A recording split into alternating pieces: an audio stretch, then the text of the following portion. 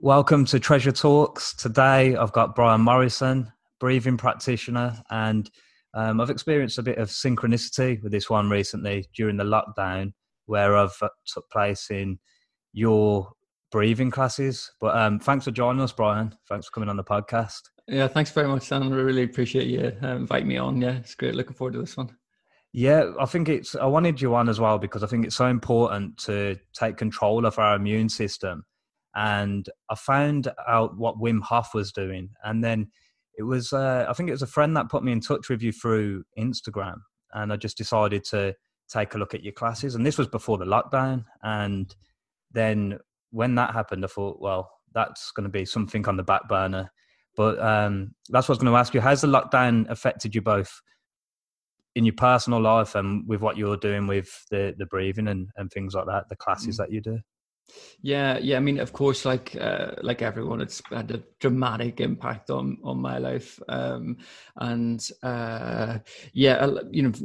As I say, like everyone, really, it's just been a process of trying to work out what is how do you kind of work with this situation? How do you deal with this situation? And every day it seems to be that you work out a new thing that you didn't know about yourself the day before, and that's been a real process for me trying to kind of manage this situation.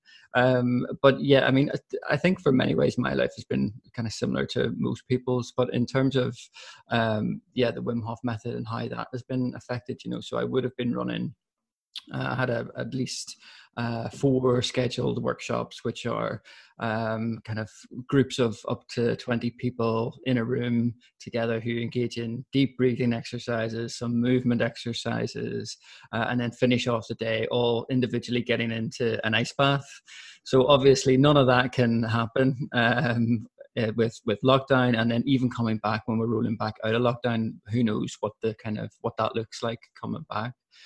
So when that sort of started to happen, you'd seen, like most people who work in this industry, whether it be in yoga or they run gyms or fitness, whatever it may be, I started to see, obviously, like everyone else did, a whole bunch of classes popping up online. So guided yoga sessions through to, CrossFit sessions. You just seen them all popping up.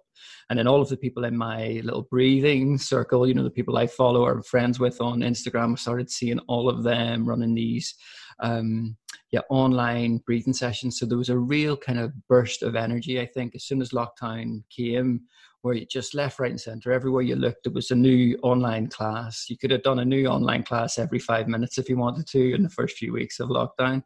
And I was sort of quite cautious about that initially. I wasn't really sure what I wanted to do because, of course, a lot of people were, and with total good intentions, we're kind of offering all of these classes for free initially, or donation based and these sort of things, and then other people were charging. So there was this kind of, I had a question around, well, what was my approach going to be, for one thing, like from a practical point of view, like how would I deliver a breathing class? What would that look like for me?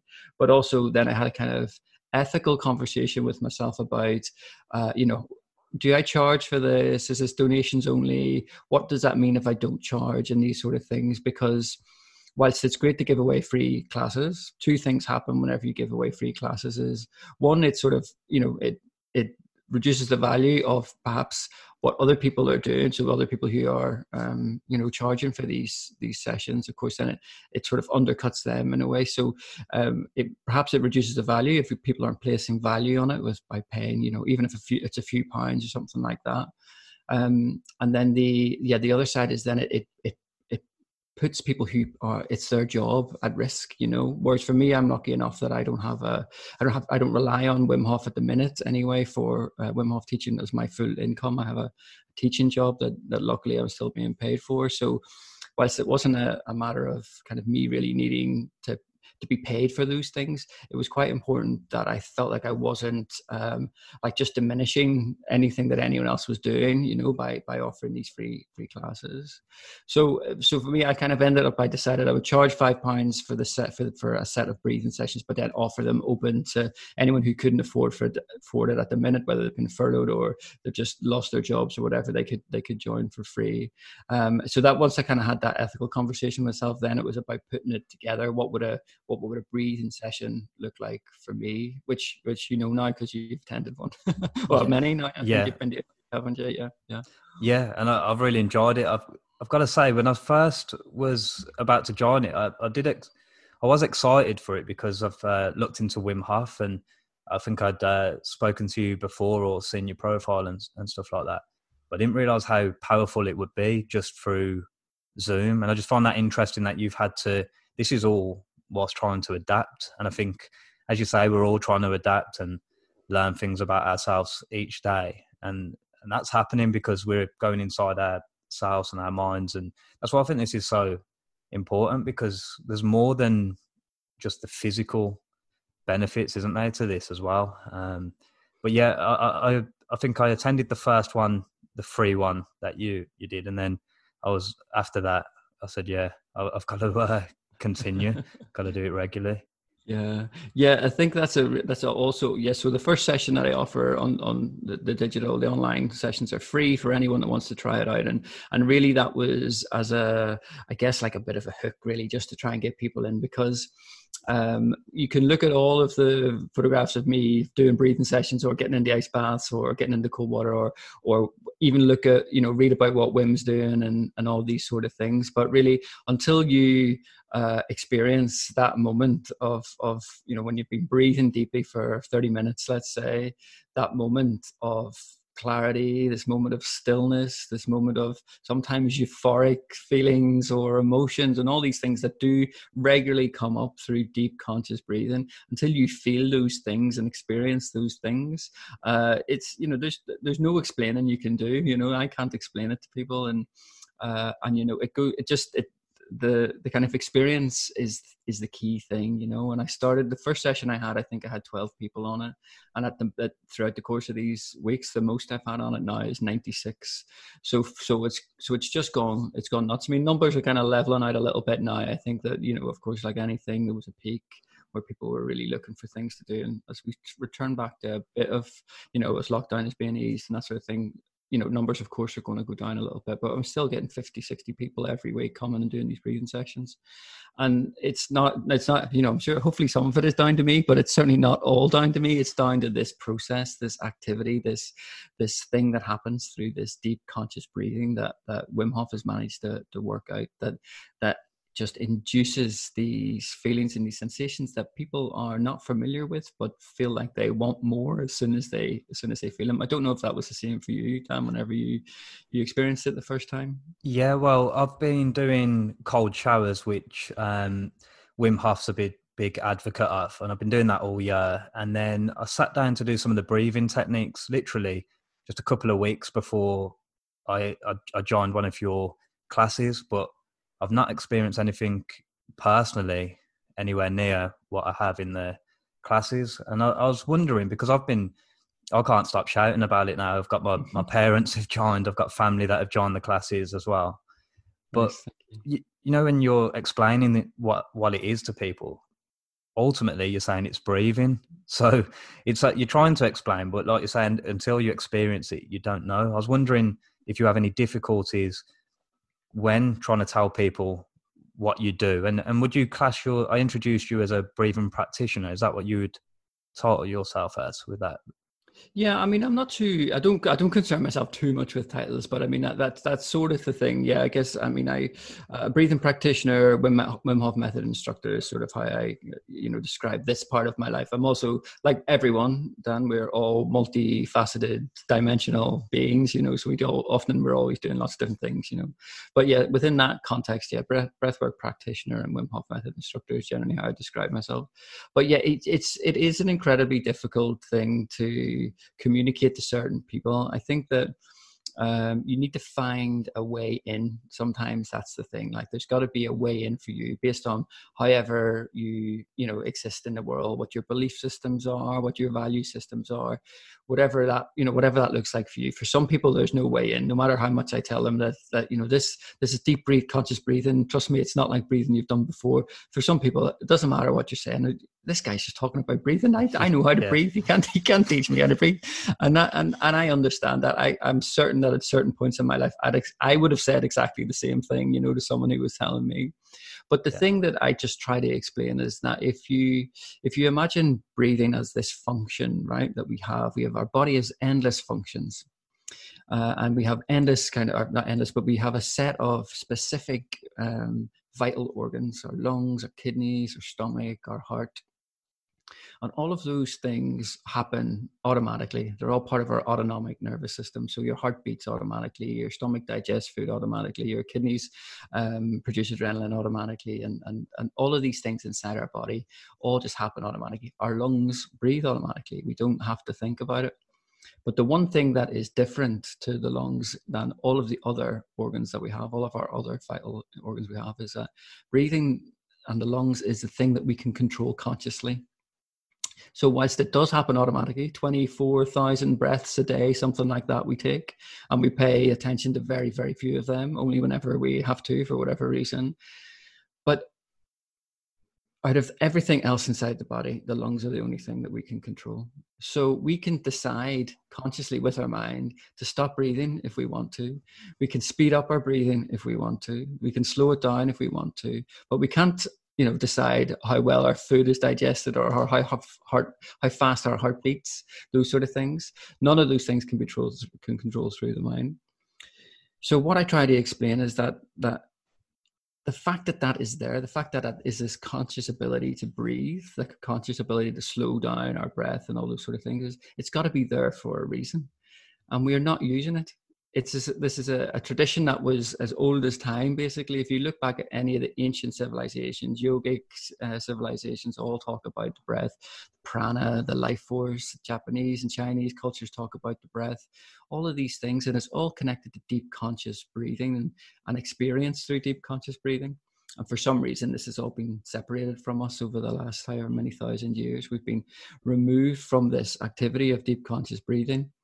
So when I'm trying to explain it to people and get past that point of, oh, it's just breathing, it's like, well, it is just breathing, but this is a deep conscious breathing activity that you most likely have never done or have never experienced in this type of way. And what this does is it's a kind of, it's the magic of the human body. It opens up the magic of the human body. It starts to give us access to areas that we wouldn't normally have access to, whether that be the deep recesses of our physiology and getting into the tissues and how the kind of blood vessels open and close and all of these things are affected through deep conscious breathing, through to, expanding our consciousness and some, spiritual awakening, all these, whatever way you want to look at it. Through deep conscious breathing, we can get access to all sorts of things that we wouldn't normally get access to. Yeah. And what you get a lot now is people forget, you say it's an ancient practice, but it feels like we lose a lot of information through generations, and it's because a lot of the time we're rushing around, and I can imagine a lot of people are shallow breathing. They're not breathing in much. I mean, it's a few years ago I started just being a bit more conscious of it without doing anything too much, rather than I'd done some yoga and meditation, but I wasn't keeping it up enough. But just being conscious of it, just sitting there when I'm working and realizing that I'm not thinking about my breathing. I'm sort of shallow breathing. But I can imagine that in itself is what a lot of people are doing as well, aren't they? And not breathing. Yeah. It's been explained to me that we've become a society of chest breathers. So what that means is that we have a tendency to breathe through our mouths rather than through our nose.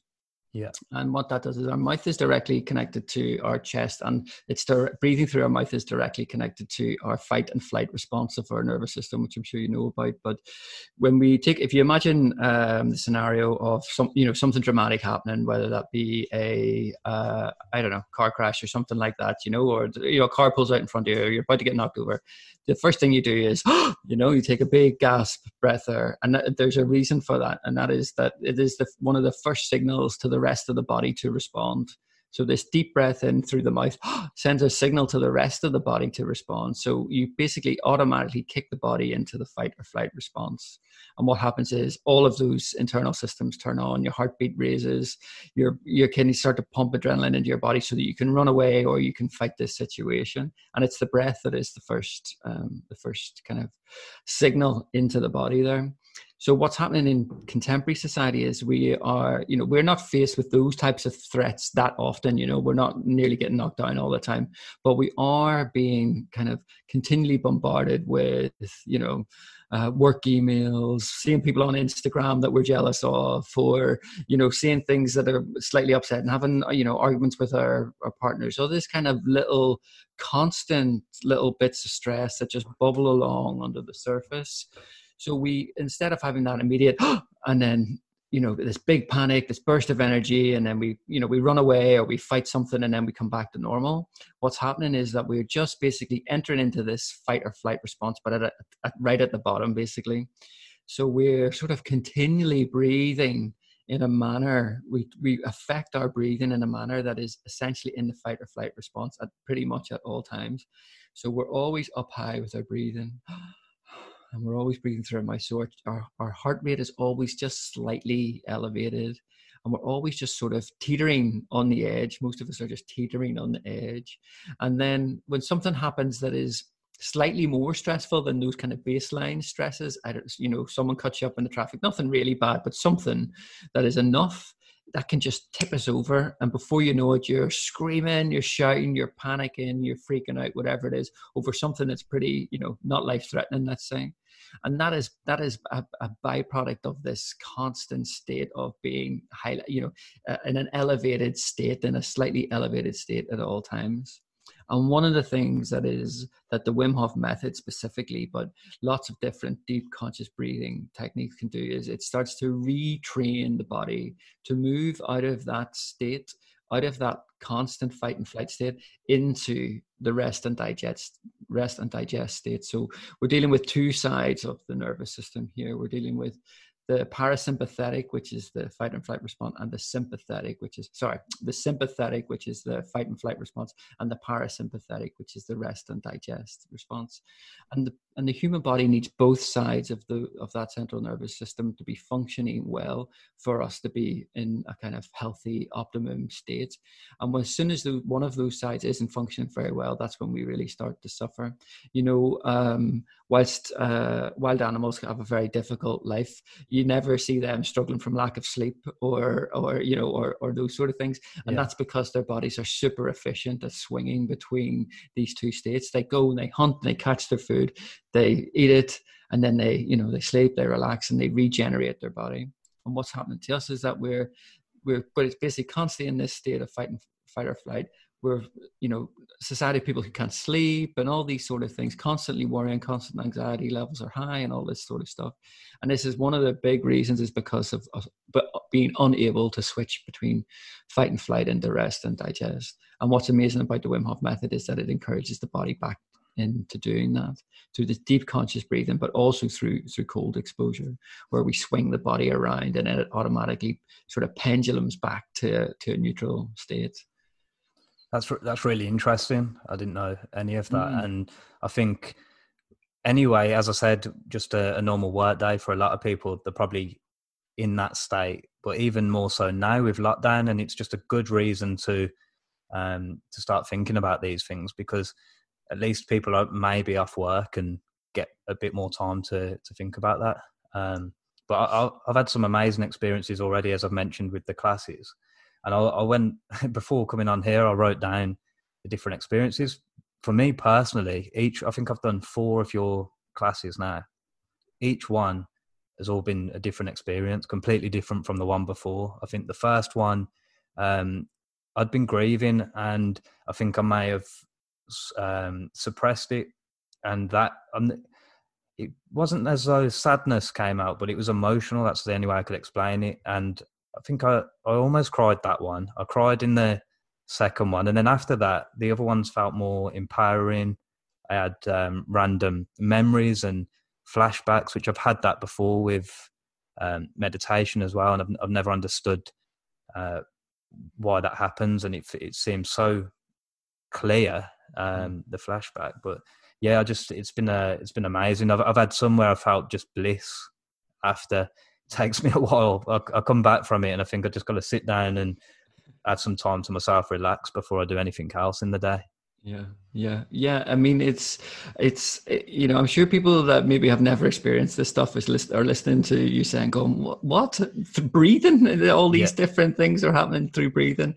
And, you know, I can absolutely relate to that. You know, my kind of first experience of breathing was, you know, whenever I started doing this Wim Hof method stuff. And so I had no perception of it. You know, no, I had never heard anyone talking about any of the experiences, just that he was this Iceman and he was like, you know, curing diseases and all these things through breathing. And I was like, okay, this is interesting. But I had no one had ever talked to me about these experiences as you described them. So I had no preconceptions of them, but I can totally understand how if I heard someone talking about, like, what are you on about? Yeah. I'm not sure about this, you know. But but when you learn a little bit more about kind of the physiology of what's going on in the body whenever we play around with these with these breathing techniques, it sort of demystifies some of those things that you're saying a little bit. So it's it would be very easy to without any knowledge, just kind of assume that sounds like sort of, you know, mumbo jumbo, you know, what are you talking about? How can you have memories just through breathing? What's happening there, you know? Yeah. And whilst there are definitely things that go on in those breathing sessions and that we can't really explain, because I've heard everything you've just described there, Dan, I've heard a million times of different people for different things in terms of their experiences, you know, plus a whole plethora of other things that, you know, that you didn't talk about that I hear people talk about in these sessions. So there's definitely stuff that we don't understand. But what we do know is that whenever we go into these deep conscious breathing situations for an extended period of time, we start to play around with the chemistry in the body. So in the Wim Hof method, we take a set of consecutive deep breaths, as you know, and then at the end of that set of consecutive deep breaths, we stop breathing for a period of time. And what happens is that because we've taken those deep breaths in, when we sort of let our final breath go and we're holding our breath, we're not breathing rather than holding our breath. It's a retention is what it's called, but we're not breathing, and we're able to not breathe for a much longer period of time than we would be normally. And what happens, because we're also in an incredibly relaxed state, is the body moves into a point called the oxygen deficit zone. And what that is the point at which the body has expelled. So whenever we breathe deeply, we fill the body full up of oxygen and we expel carbon dioxide out into the atmosphere or whatever. So we lower our levels of carbon dioxide in the body and we increase the O2 levels in the tissues rather than in the blood. Lots of people talk about oxygen saturation in the blood. It's more to do with how we saturate the tissues rather than the blood. But anyway, that's about it. So in our body, we kind of have an imbalance of CO2 and O2 whenever we engage in these deep breathing exercises. So we breathe in, we get rid of CO2. And then as we stop breathing, the CO2 levels gradually increase just through the normal body functioning processes. And to the point where the CO2 levels get so high that our bodies say, look, you need to breathe. We need some oxygen into the body. But because we have increased the amount of oxygen in our body, the time that it takes to get for that oxygen to rise is much longer than we normally would experience if we just held our breath or we stopped breathing or whatever, just on a random whim. And that allows the body to dip into a thing called the oxygen deficit zone. So the oxygen deficit zone is a point at which basically there's, you know, a deficit throughout the entire body of oxygen. And why would that be a good thing? Why would we want, you know, why we want a deficit of oxygen in the body? Because what it does is it then sends a signal to the body to release stress hormones basically to say, look, you need to breathe. You need to get your body to breathe. So your body releases stress hormones, cortisol and adrenaline. So you might have felt sometimes you feel like a heat sensation, or you feel like an energy or a tingling throughout your body. And quite often this is the feeling of adrenaline flushing through your body. So adrenaline flushes through your body. You're lying down. It's not like, you know, any other time when you're experiencing adrenaline. It's usually like on a roller coaster or something like that. So you're screaming and doing whatever else, but you're lying down, you're completely still and relaxed. And adrenaline flows through your body and it pushes your body into the fight and flight response, but basically without your body realizing. So you lay there, you don't feel any of those negative associations that you would feel from that normal fight or flight response. Floods the body with adrenaline, and then it slowly just swings back and relaxes back. So you swing the body into fight and flight, into that kind of burst of adrenaline feeling, but in a relaxed state. And then the natural inclination of the body is to swing back into a neutral position. So we go from one side to the other, all in the course of a few breaths. So I'm guessing that helps us manage stresses of normal days, like you say, where people are going into that fight or flight mode, we get to sort of just deal with those stresses because our body's used to it then from that, I guess. Yeah, exactly. You know, it's lots of people would maybe hear that and think, well, we don't want to put our body under stress. We don't want to put our body under stress. And for the most part, that is true. But the body actually is designed to deal with stress. What it's not, but stress in sort of short bursts, which is what the fight and flight system is all about. So what it's not very good at dealing with is long periods of kind of subtle stress, which is what we deal with now. So by putting the body both in the breathing exercises and when you do the cold exposure, the same thing is happening essentially. They're complementary therapies, which is why they work so well together. But whenever we experience that flush of adrenaline through the body, two things happen. One, just as you point out, is that your body suddenly becomes familiar with that sensation, but in a different way. So it's about adaptation. So your body adapts to this new, or it changes its relationship, the association to those physical sensations that you would feel. So normally whenever we drift into anxiety or fear or panic or whatever, that feels terrible. You know, we feel terrible, we feel bad, but that feeling is actually due to the association to whatever the perceived threat might be at that situation. The physical properties of what are going into your body, you know, they're not emotions, they're just physical things that are happening. They're just connected to emotions, to whatever the situation might be. So when we experience the same physical things that we would have lying down in a relaxed state, yes, we start to then familiarize the body with that sensation, so that it becomes it's not a kind of dramatic thing. Whenever those things happen, we don't feel as panicked or as freaked out, or however you want to describe it, whenever those things happen. So that's the one thing that happens. But the other thing is happening is that the body is designed to want to be in a neutral state. So the body doesn't want to be in fight and flight all the time, and it doesn't want to be in rest and digest all the time. It wants to be in a sort of neutral state. So if you push the body into one state or the other, it will automatically, after a period of time, want to swing back into this neutral state. So if we're stuck constantly sort of leaning into fight and flight, it's never going to want to swing back, because it just gets stuck here in this constant stimulation and constant, you know, anxiety and panic and all these things all get stuck in this state. Whereas if we push it into fight and flight in a slightly more dramatic way, not dramatic, but a slightly more intense way, but for a short period of time, the body then will automatically swing back to rest and digest, and then it'll start to swing back into this neutral state. So there are a couple of things at play in this deep breathing in terms of stress and anxiety that are really, really beneficial. My own personal experience was that when I first started the method and I started to get into it a bit more detail, I started to realize essentially that, oh, hold on a second, my body is not reacting to these situations the way that it once did, you know, literally to the point where, you know, literally that thing, I always use the example of someone cut me up in the road, because it literally happened. And often that would have been the thing that would have just flipped me over the edge, you know. I'd be having a rough day, whatever it may be, and then I'd be driving home, and then someone would be rude on the road or whatever, and that would just send me, you're so inconsiderate, blah, blah, blah, you know, that you'd be off. But this happened, and then I was like, yeah, whatever. And it wasn't until much later on, it wasn't even in that moment, it wasn't until later on I got home and I was like making my dinner or whatever I was doing. I said, hold on a second, I didn't react to that. And I started to replay lots of different things that had happened that week, and I was like, actually, what is going on? I haven't been reacting in the same way.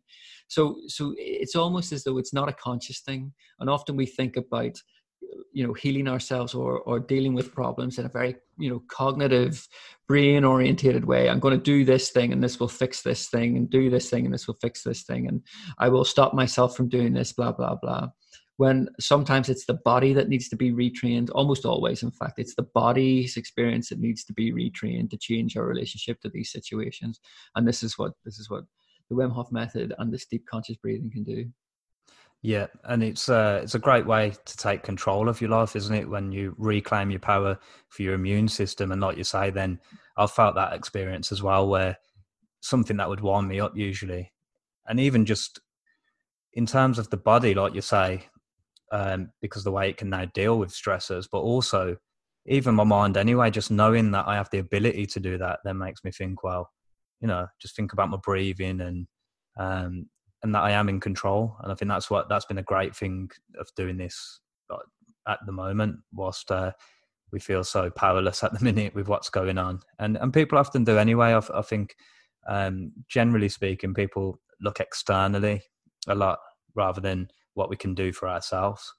But I wanted to, you just talked briefly then about your experiences and some of the things you first noticed. How did you find it then? Because you've already said as well that you didn't know as much about it because it probably wasn't being publicized as much then. And then I wouldn't mind going into your discovery of Wim Hof, because we've been talking about him a lot, and there might be a few people who are still wondering about him as well. Yeah, of course. Yeah, we probably should have given him a little intro at the beginning, really. My journey then. Okay, so basically, what happened to me? I work in education and have done for the last 10 years. I'm a lecturer at a university, and I teach photography, and I'm a visual artist and these sort of things. So I'm not connected to this wellness world, at all, really. I mean, but what I was connected to was the experience I was seeing year after year of new groups of young people starting university, incredibly incapable of managing their mental health. And year on year, I would see it get worse and worse each year, and to the point where, they couldn't be in the same room as certain people, they couldn't speak in front of certain people, these sort of things. What do you think that is the reason that it's getting gradually worse, do you think? I know it's probably a lot of things. Yeah, it's a big conversation. I'm not sure I would be qualified to really make an assumption on that. I mean, I have my own thoughts and theories on that, but if I can keep it connected to Wim Hof because his explanation for why his method has been so popular and so successful, let's call it that, is simply because of today's society. So what has happened is that we've become entirely comfortable, basically. Of course, there's lots of pain and suffering in the world, and don't get me wrong. But if we take the Western civilized world as a kind of example, the kind of world that's not in poverty, the world that's not starving, the world that has abundance, and the world that has comfort, and the world that has central heating and any food that they could decide to have, and cars and all those sort of things. So if we take that world, those specific people as an example, we've all become far too comfortable. So our bodies, back to physiology again, our bodies are essentially the same, physiologically, our bodies are essentially the same as they were, 100,000 years ago. And the hunter-gatherer generations of our past, our ancestors, our bodies are essentially the same. There's not that much has changed in that period of time. Evolution takes a much longer time. So our bodies are designed to live in a world back then, and the world back then was, immeasurably different to the world that we see now. But primarily, we had extended periods of time where we didn't eat. We were living in the most harsh environments imaginable, freezing cold winters, roasting hot summers, all of any number of immeasurable challenges would have been faced upon us. And yet we are the survivors of the people who managed that, to get through that situation. So all of the strongest people, our ancestors, are all of the strongest human bodies that got through that point. And we are their siblings, however many times removed, So our bodies are equipped to deal with so much that we just do not use, essentially, at the minute. But what happens in the body is also really, really efficient at adapting to a certain situation.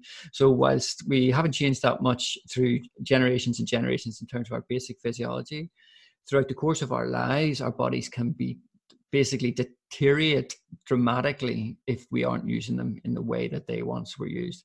And that doesn't mean that we should be out, running, 1,000 miles just to get something to eat and then eating for a day and then not, that's not what I'm saying. And I'm not saying that comfort is a bad thing. But what I'm saying is the fact that we sit down all day, the fact that we're in all of these climate controlled environments, is that our body is never using the stress and the energy that it has inside it. And if the body isn't using all of that energy and all of these things that it's equipped to use, then all of that energy starts to basically go inside, and it starts to basically diminish. It starts to atrophy. Our body starts to not function in the way that it once would. And also because we're not having these kind of short periods of stress, like, trying to hunt down an animal or go for weeks without food or days without food, because we're not having these moments of stress, what's happening is that essentially we're just becoming sort of weakened and unable to kind of deal with society as in a bigger spectrum, really. So trying to kind of think about our bodies as these machines, these survival machines, essentially, that if they're not being used, they start to wither away and they start to stop functioning as well, which is another reason why we would be pushed into stress and anxiety and all these different things. Yeah, that makes sense, because obviously if we're not tapping into those abilities and these things that our bodies do, they might also wrongly react, which we've kind of touched on as well, with things that aren't things that our ancestors would go through. But I just found it interesting that you said that people are getting, or in your experience, you noticed people's mental health was gradually declining more and more often. And I noticed that myself, and I've got my own sort of opinions on that, when it probably is the comfort thing and social media and things like that. But yeah, that's what sort of led you to look at this for yourself. Yeah, so I think there's lots of reasons and contributing factors into the reason why I see these levels of diminishing mental health in young people. And social media and the stresses and all these kind of different things are definitely feeding into that for sure. But it was that that was one of the things. There are many reasons how I ended up becoming a Wim Hof Method instructor and into this world, really. But that was one of the things that I seen, was to start to see this kind of increase of people struggling. That's the only way to describe it, really. People struggling, and that seemingly the only answer for most of them was to be put on some form of medication, which didn't seem, in my opinion, to really be helping that person in any way. Of course, I'm not talking about mental illness here. Which is a slightly different thing. Which, of course, I'm not saying that medication is a bad thing necessarily, but you have to ask some questions about antidepressants and these sort of things that have been around for a really long time, and we haven't seen a drop in levels of depression. If antidepressants really were the magic pill, then of course we would see a drop, but we haven't. So again, I'm not talking about diagnosed medical illness. This is more about kind of questions around what is happening with the what are the solutions for young people right now, or for anyone right now. What are the things that are on offer to help them with anxiety and depression and all these sort of things. And for me, it didn't seem as though the things that they were doing were helping them. And also, I was dealing with my own kind of, like everyone, my own stresses and anxieties and issues and these sort of things as well. I was not, I wasn't spared from that kind of sense of having my own worries and anxieties, and also seeing them increase, over as I got older and into my mid and late 30s. I started to kind of feel anxiety and maybe my past, life sort of coming back and causing me some trouble. So basically the big shift though for me was whenever I gave up smoking. So I basically spent all of my life as a very unhealthy person. So I'd been smoking since I was 14, and I was drinking probably not many years after that, and every weekend, and went through a period of taking drugs and things, long period of taking drugs, and partying a bit too hard and all this sort of stuff. And whilst I would never have classed myself as being addicted to any of those things, it was certainly an unhealthy way of living your life, Yeah. And as you get older, you sort of just take it as you just do that at the weekend, that's just the thing that you do. And then eventually I sort of, wised up a little bit, let's say, and I kind of calmed down a little bit. But I decided then eventually I would give up smoking in my mid-30s. So basically I've been smoking for like 20 years and decided to give up, and then I did.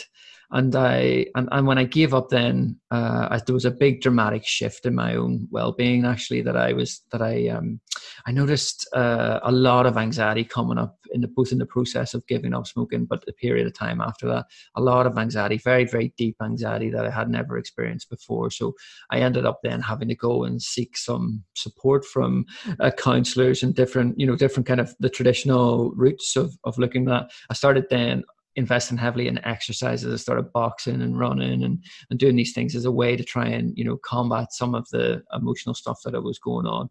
And it was through that really then that I just started to look at, what else was out there. I think it was probably, I can never remember exactly when I first discovered Wim Hof, but it was probably through that process, through, just looking at kind of well-being and what other stuff can I be doing to improve my, I started doing yoga and then some meditation stuff, which I could never really get on board with. And then, however, whichever way it was, whichever path it was, it might have been, there's a famous Vice documentary about Wim Hof. There's a couple of podcasts on the Joe Rogan podcast. He's been on there a couple of times. So probably one of those things that I seen or paid attention to is like, right, okay, let's try this out.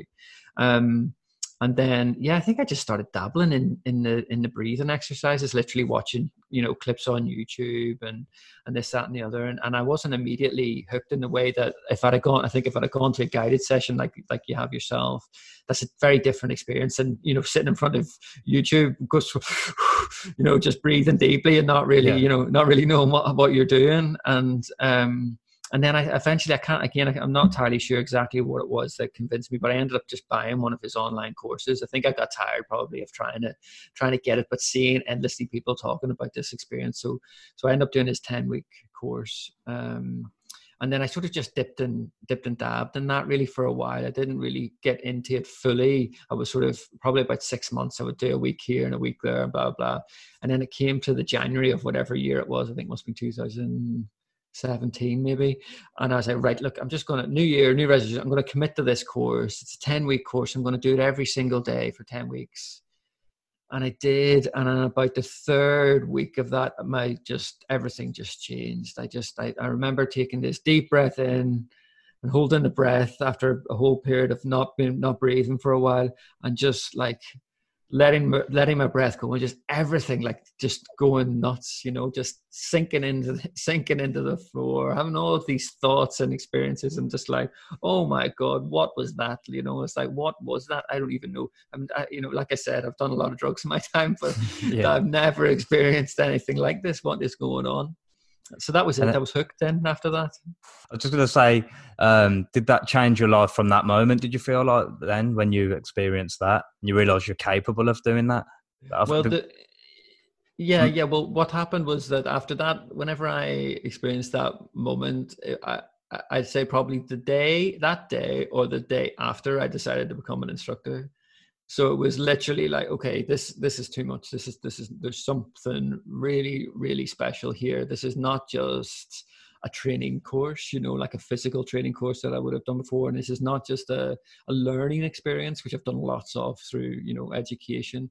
There's something here, something I would call it as embodied, that it's a feeling rather than a thought process. Yeah. This is something that I'm feeling here that I have never felt before, that feels incredibly powerful. Yeah, and sometimes it's hard to explain when it's literally that, isn't it? When it's a feeling, obviously you can't really explain to people exactly that feeling. Yeah, I think it's basically impossible to explain. It has to be experienced. Yeah. And as I mentioned, we haven't mentioned some of the things Wim Hof's done and the feats that he has managed. But I think for me, that was the first thing that caught my attention. I'm not sure if that was the same for you, because I know you just mentioned the Vice documentary, and that was one of the first things I looked at. But you don't think it's going to be something for you, or at least that's how I felt. I was like, that's interesting. But I wrote down some of his achievements and how he ran a marathon in the desert without drinking water. I don't advise anyone to do that. He was under a watchful eye of professionals. He's done an hour and 42 minutes in ice. And Is it true he had E. coli injected into him and he fought it off by immobilizing his immune system? Apparently, that to me just blew my Yeah, mind. I could tell you more about that if you like. I can tell you more. That's a Yeah, very specific experiment. So the thing that separates Wim Hof perhaps to other people, maybe who make claims about certain things that they can do or they can't do, the thing that sort of separates him is that he is one of the few people, if not the only people, in this sort of arena, this kind of non-pharmaceutical, non-traditional medicine arena. If you think about all of the things in that kind of like holistic therapies or whatever, however you might want to describe the thing that Wim Hof does, this Wim Hof method or anything else, like, I don't know, like breath work or Chinese medicines or, aromatherapy or I don't know, any of these other things that claim, medicinal things. Wim Hof is one of the few people that has managed to get some of the science community on board, some of the kind of traditional science community on board. And the thing that you're describing there is was the shifting point in kind of Wim's journey, really one of the big shifting points in Wim's journey, because for the first time, the scientific community were like, okay, yes, you can do some of the things that you're claiming to do. And one of the things that he was claiming to do was to consciously affect his immune system and consciously activate his immune response, which up until that point had been in medical science was impossible. So you had no control over it. So you got sick, you got a disease, you got an infection, whatever it was, your body, your immune system would just go through its 3 lines of defense, and it would, whatever would happen. You had no control of it whatsoever. But what Wim was able to prove with this experiment was that he was able to affect how his body dealt with essentially an invader into the body, which is normally, so if you think about getting the flu or getting a cold or getting a virus, the first thing that happens is your body purges. It tries to clear this out. If it gets through your, not to get too technical about the immune system, because I am not a scientist and I'm not a doctor, so I often, might get things wrong, but your immune system has 3 layers. So the first immune system is your skin.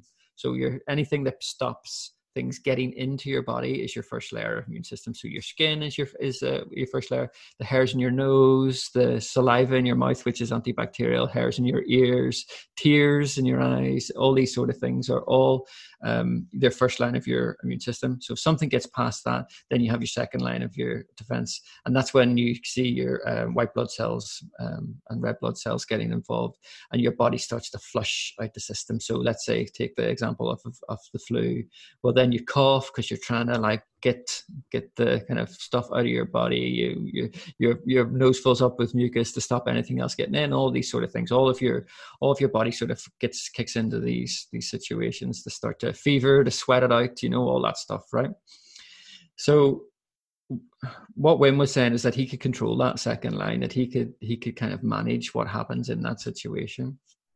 So they took him and they injected him, not with, be careful as well, because they don't inject him with E. coli. They inject him with a dead strain of the E. coli bacteria, which is a slightly different thing.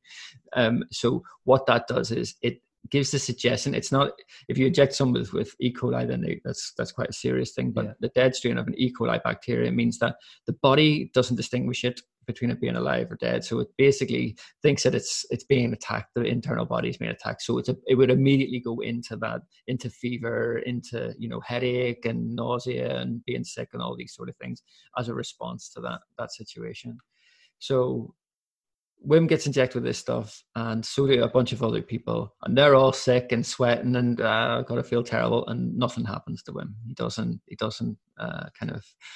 get it gets a very mild headache. That is what his description was, and he puts this down to his ability to deep breathe and kind of affect how his body reacts to these immune responses. And what happened with that then? So they said, oh, you're just a freak. You're just this one-off. There's something biologically different to you than everyone else. And he said, no, it's not that. The reason I am able to do these things is because of the things that I've done, the trainings that I have carried out, the time that I've spent in cold water, the deep breathing exercises that I do every day. This is the reason why I can control my internal systems, not because of anything else, not because of some magic or whatever. So to prove it then, he took a group of 12 people and he took 12 volunteers. He took them to this house in Poland, and he trained them in the breathing techniques similar to the ones that you've carried out. He took them into deep freezing water in Polish mountains, and then he walked up a mountain called Mount Snezka in Poland in his shorts with these 12 other people. And then this is over the course of 4 days. And he took those 12 people back to the scientists, to the doctors in the university. And all of those people were injected with this E. coli bacteria, dead strain. And all of the people were able to do exactly what Wim was able to do, which was to fight it off at that stage. So suddenly you had this, okay, so it's not just about Wim. It's like, this actually works. This is under a tried, tested, scientific measure that this actually he is able to affect his immune system and stop it kind of flushing out the body in the way that it would normally. So it's the papers are really interesting read, and it's a complex one, but it's out there for all to read now. It's crazy, all the things that you see, and hearing that explanation like that as well, and knowing how many people he has trained. It's just, I think that is the impressive part, isn't it? Like you say, they thought he was a freak, but if he could do these things just himself, but to be able to train people, so he can basically take the average person and do that with them in a set amount of time. Is that how it works? I mean, well, it's basically there sort of is no such thing as the average person. We're all capable of this. That's the thing. It's like all we need to do is to learn and get access to it and learn how to breathe deeply and experience putting our bodies into these deep states of short periods of stressful situations through ice cold baths and some deep conscious breathing. But there's one component which we haven't talked about, which is what he talks about a lot, which is this is all connected to the power of the mind, to the ability of using your mind to influence these things. That's essentially what he's doing. So he talks about being able, and it has been measured now, that he's able to change the temperature of his skin just by thinking about it. Yeah, because I saw this with when he did the hour and 42 minutes in the ice, and he was saying that the thing that the scientists were most shocked by was his skin temperature wouldn't change, and they tested it on other people, and their skin temperature would drop, but he was able to just immobilize and change that the same way he does with his immune system. And that, to me, that just blows my mind. That is a crazy thing, really. So he essentially, and I've been in a room with Wim when he's talked about this, and someone asked him, he's like, so he said that he can control his blood vessels just like he can control moving his fingers. And someone said, but how do you do that? And he's like, I don't know. And I was like, well, that's not very helpful, because I'm there as like trying to learn as a future instructor. And then I started to think about it more, and it's like, well, if someone asks you, how do you move your hands?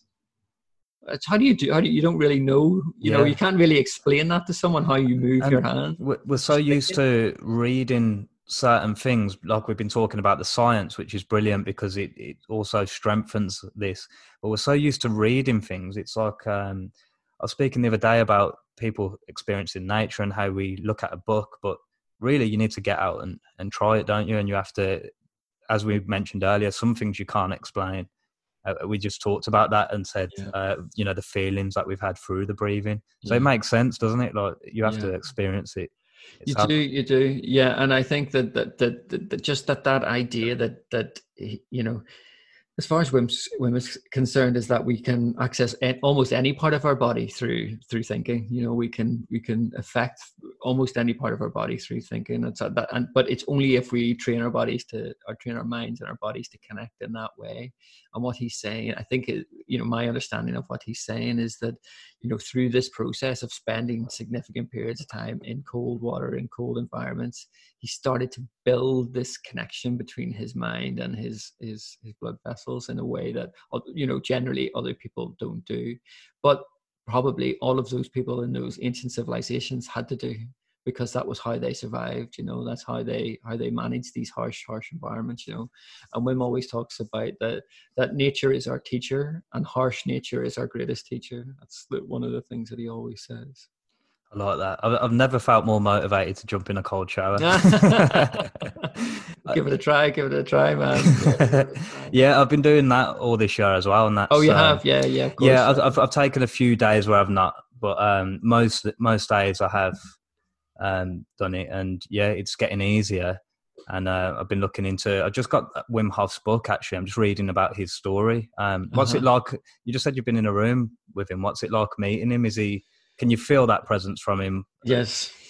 Yes, he's a character, isn't he? He's more than a character. So the first time I met him, we did 2 trips away with him during the training, which I think he's going to stop doing actually. But so I'm going to, obviously that's very good for me, but a shame for other people. He'll not get to train with him. But yeah. So the first week of training is in his house in Stroe, which is just is about an hour away from Amsterdam, in the Netherlands. You don't stay in his house, but he has a kind of area where we stayed and trained. And yeah, he wasn't supposed to be there for the first few days because something had come up, so we weren't expecting to see him. And then someone had said that he might not be there at all. It was one of those things that might happen because he's busy, he's off doing, going around the world or whatever.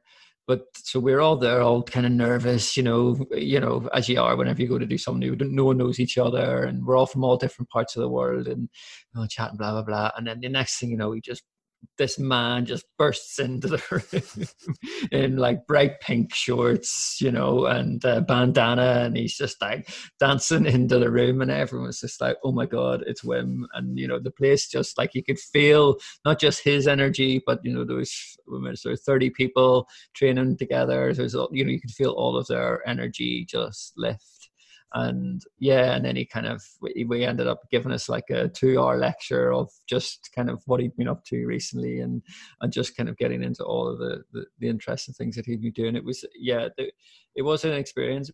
But the thing about it is like there's the persona, the kind of that side of Wim, and the Wim maybe that you would see on kind of interviews and on YouTube or TV or whatever you might see him, where it's this big larger than life, where kind of I'm the Iceman, but there's also this other side, which he's recently had a child, and you see him playing with his son, and and there's this kind of incredible he's just a man, he's just a man like the rest of us. And, he's also a man that kind of went through incredible difficulties in his life to get to this point, and is now, legitimately changing the world, and that's an incredible thing for me, it's an incredible thing to have been in his presence, to have learned from him, to be taught by him, and to be able to share his kind of his message and his vision. So I feel really, really grateful to have experienced it myself. But yeah, he's a nutcase. Like he's an absolute nutcase, and that's not a he wouldn't be offended by me saying that to him. No, definitely not. And and I'm sure you'd have to be to get to the stage where he's at. As you say, he went through all these things, and sometimes it takes that to really pull out this how special he is, and these things that he's found to teach everyone. It's pretty incredible. And yeah, I'm just grateful that I've managed to experience it now through you and through looking up Wim Hof and seeing these things. And it's, like I said, it's very synchronistic the way the lockdown happened, and my friend put me in touch with you. And then I've spent years looking into Wim Hof and his achievements, but never committing, doing a little bit here and there, not really understanding it, still not, completely still learning about it. But yeah, I'm really grateful for that as well. What would you advise other people to do to get into this? Or is there anything you'd tell them to look into, or maybe try the cold exposure? Or is that something that you think people should wait initially? Yeah, what would I say? I mean, I think you just got to do your own research, really. I mean, just type Wim Hof into Google. There's endless stuff there. Spend some time on his website, perhaps, and seeing that there's they do quite a bit of free, little sort of taster sessions and those sort of things. But, just learn a little bit about the man, about the method. And I think the thing about anything that you try, anything new that you try, you kind of have to want to do it. You can't do it going in with a sort of expectation. I'm doing this because I want the benefits of this, or like I expect this to fix me in some way. Like you sort of, it has to be almost just that you really feel drawn to this type of experience or to try this new thing. So if you go into it with the attitude of like, oh, well, I hear all these people talking about how they have these wonderful experiences, so I want that experience. If you go in with that mindset, chances are you won't have that experience. But if you go into a breathing session, or you try to, have a cold shower, do any of these cold exposure things, and you learn the proper ways to do it, the ways to deal with it, then if you go into it with just an open mind of not any expectations, suspend your expectations, then there's every possibility that you will have a kind of, over a period of time, you could have a genuinely life-changing experience. I mean, the thing is to probably is that I wish that I had had the option, weirdly now, of experiencing an online breathing session. I know this is going to sound like a plug for my sessions, but they're amazing ways into understanding, just how powerful this stuff can be. The first session with me is free, and then it's a $5 after that. So it's literally, it's only a few quid. And if it doesn't work out for you and you don't want to do it, then it's not, it's a $5. It's worth risking a $5 just to see whether it's for you or not, in my opinion. And then you can take that wherever you want to go. You can come and see me every week if you want, or you can just go and start doing your own thing, whatever it is. But my advice is that you experience something enough so that you feel intrigued enough to kind of try and turn it into a daily practice. My absolute goal for all of the people that I teach or that I guide through sessions is that they find a daily practice that involves some form of breathing activity and some form of cold exposure. And that's all I can really hope for, because I know, there are lots of things that can change your life, for the better. And there are lots of things that work and there's lots of things that don't work, but I know for a fact that this works. I know that this, in my personal experience, is something that fundamentally changed my life, and I see it change people's lives in front of me, and it's that might sound like a grand claim, but it's I see as well, you seem to really take pleasure from that when we do the classes. You see people, because I'm sure as well you can see it on people's faces. You wear that stress sometimes, and then we go down, we lie down, come back up, and I don't know what I was stressed about before that. That's all gone at the end of it. It's literally like, it's like one person is sitting up and they go down, and then a new person comes back up, I see it all the time. It's such a joy. And it's like, it's easily the best part of my week at the minute, which is a bizarre thing. I didn't even think this was a possibility to do sessions like that. Prior to this would have been, basically I was only doing a workshop once a month, which would have been, as I say, 20 people max, usually about 10, 15. And obviously that's a 5-hour session. It's a lot different to the 1-hour sessions that we're doing, much more intense. And it's much more about setting you up with the fundamental skills that you need to kind of develop your own relationship with the Wim Hof method. So that is really the once you've made the commitment that you're at least interested enough to find out more about the Wim Hof method, that's the thing you got to do next, which is to get on to a fundamentals workshop. Now they're all suspended at the minute until the rules around lockdown change. But I suspect probably, I'm aiming about September time. I'm hoping to be able to have a workshop again in September. And that is a kind of, that's a game changer in itself as well. So that's whenever you'll start to experience just what is possible, what is possible for you and your own body and your future and all these things that you experience in these 5-hour workshops, is that you really discover what you are capable of and what your body's what's possible for your body to do. Yeah, that's initially what I wanted to try, and I'll definitely sign up for that as soon as we can. But yeah, I urge everyone to give your classes a go, to look up Wim Hof. And just like you say, you need to resonate first. It needs to resonate with you before, because you see that in exercise as well. When people say, I want to lose weight, or something like that, it's a throwaway comment. You really need to resonate and look into it. And then once you're ready, it's, for me, I'm saying this and I've only done 4 classes, but I'm sold on it. And it's, I've already felt the benefits. But yeah, I'm really grateful. Thanks, Brian, for the classes and for coming on the podcast. Really appreciate it, mate. It's my pleasure, Dan. Whenever anyone reaches out to me, I'm just so grateful. So yeah, my absolute pleasure. Yeah, thanks so much. Thanks. Thanks so much.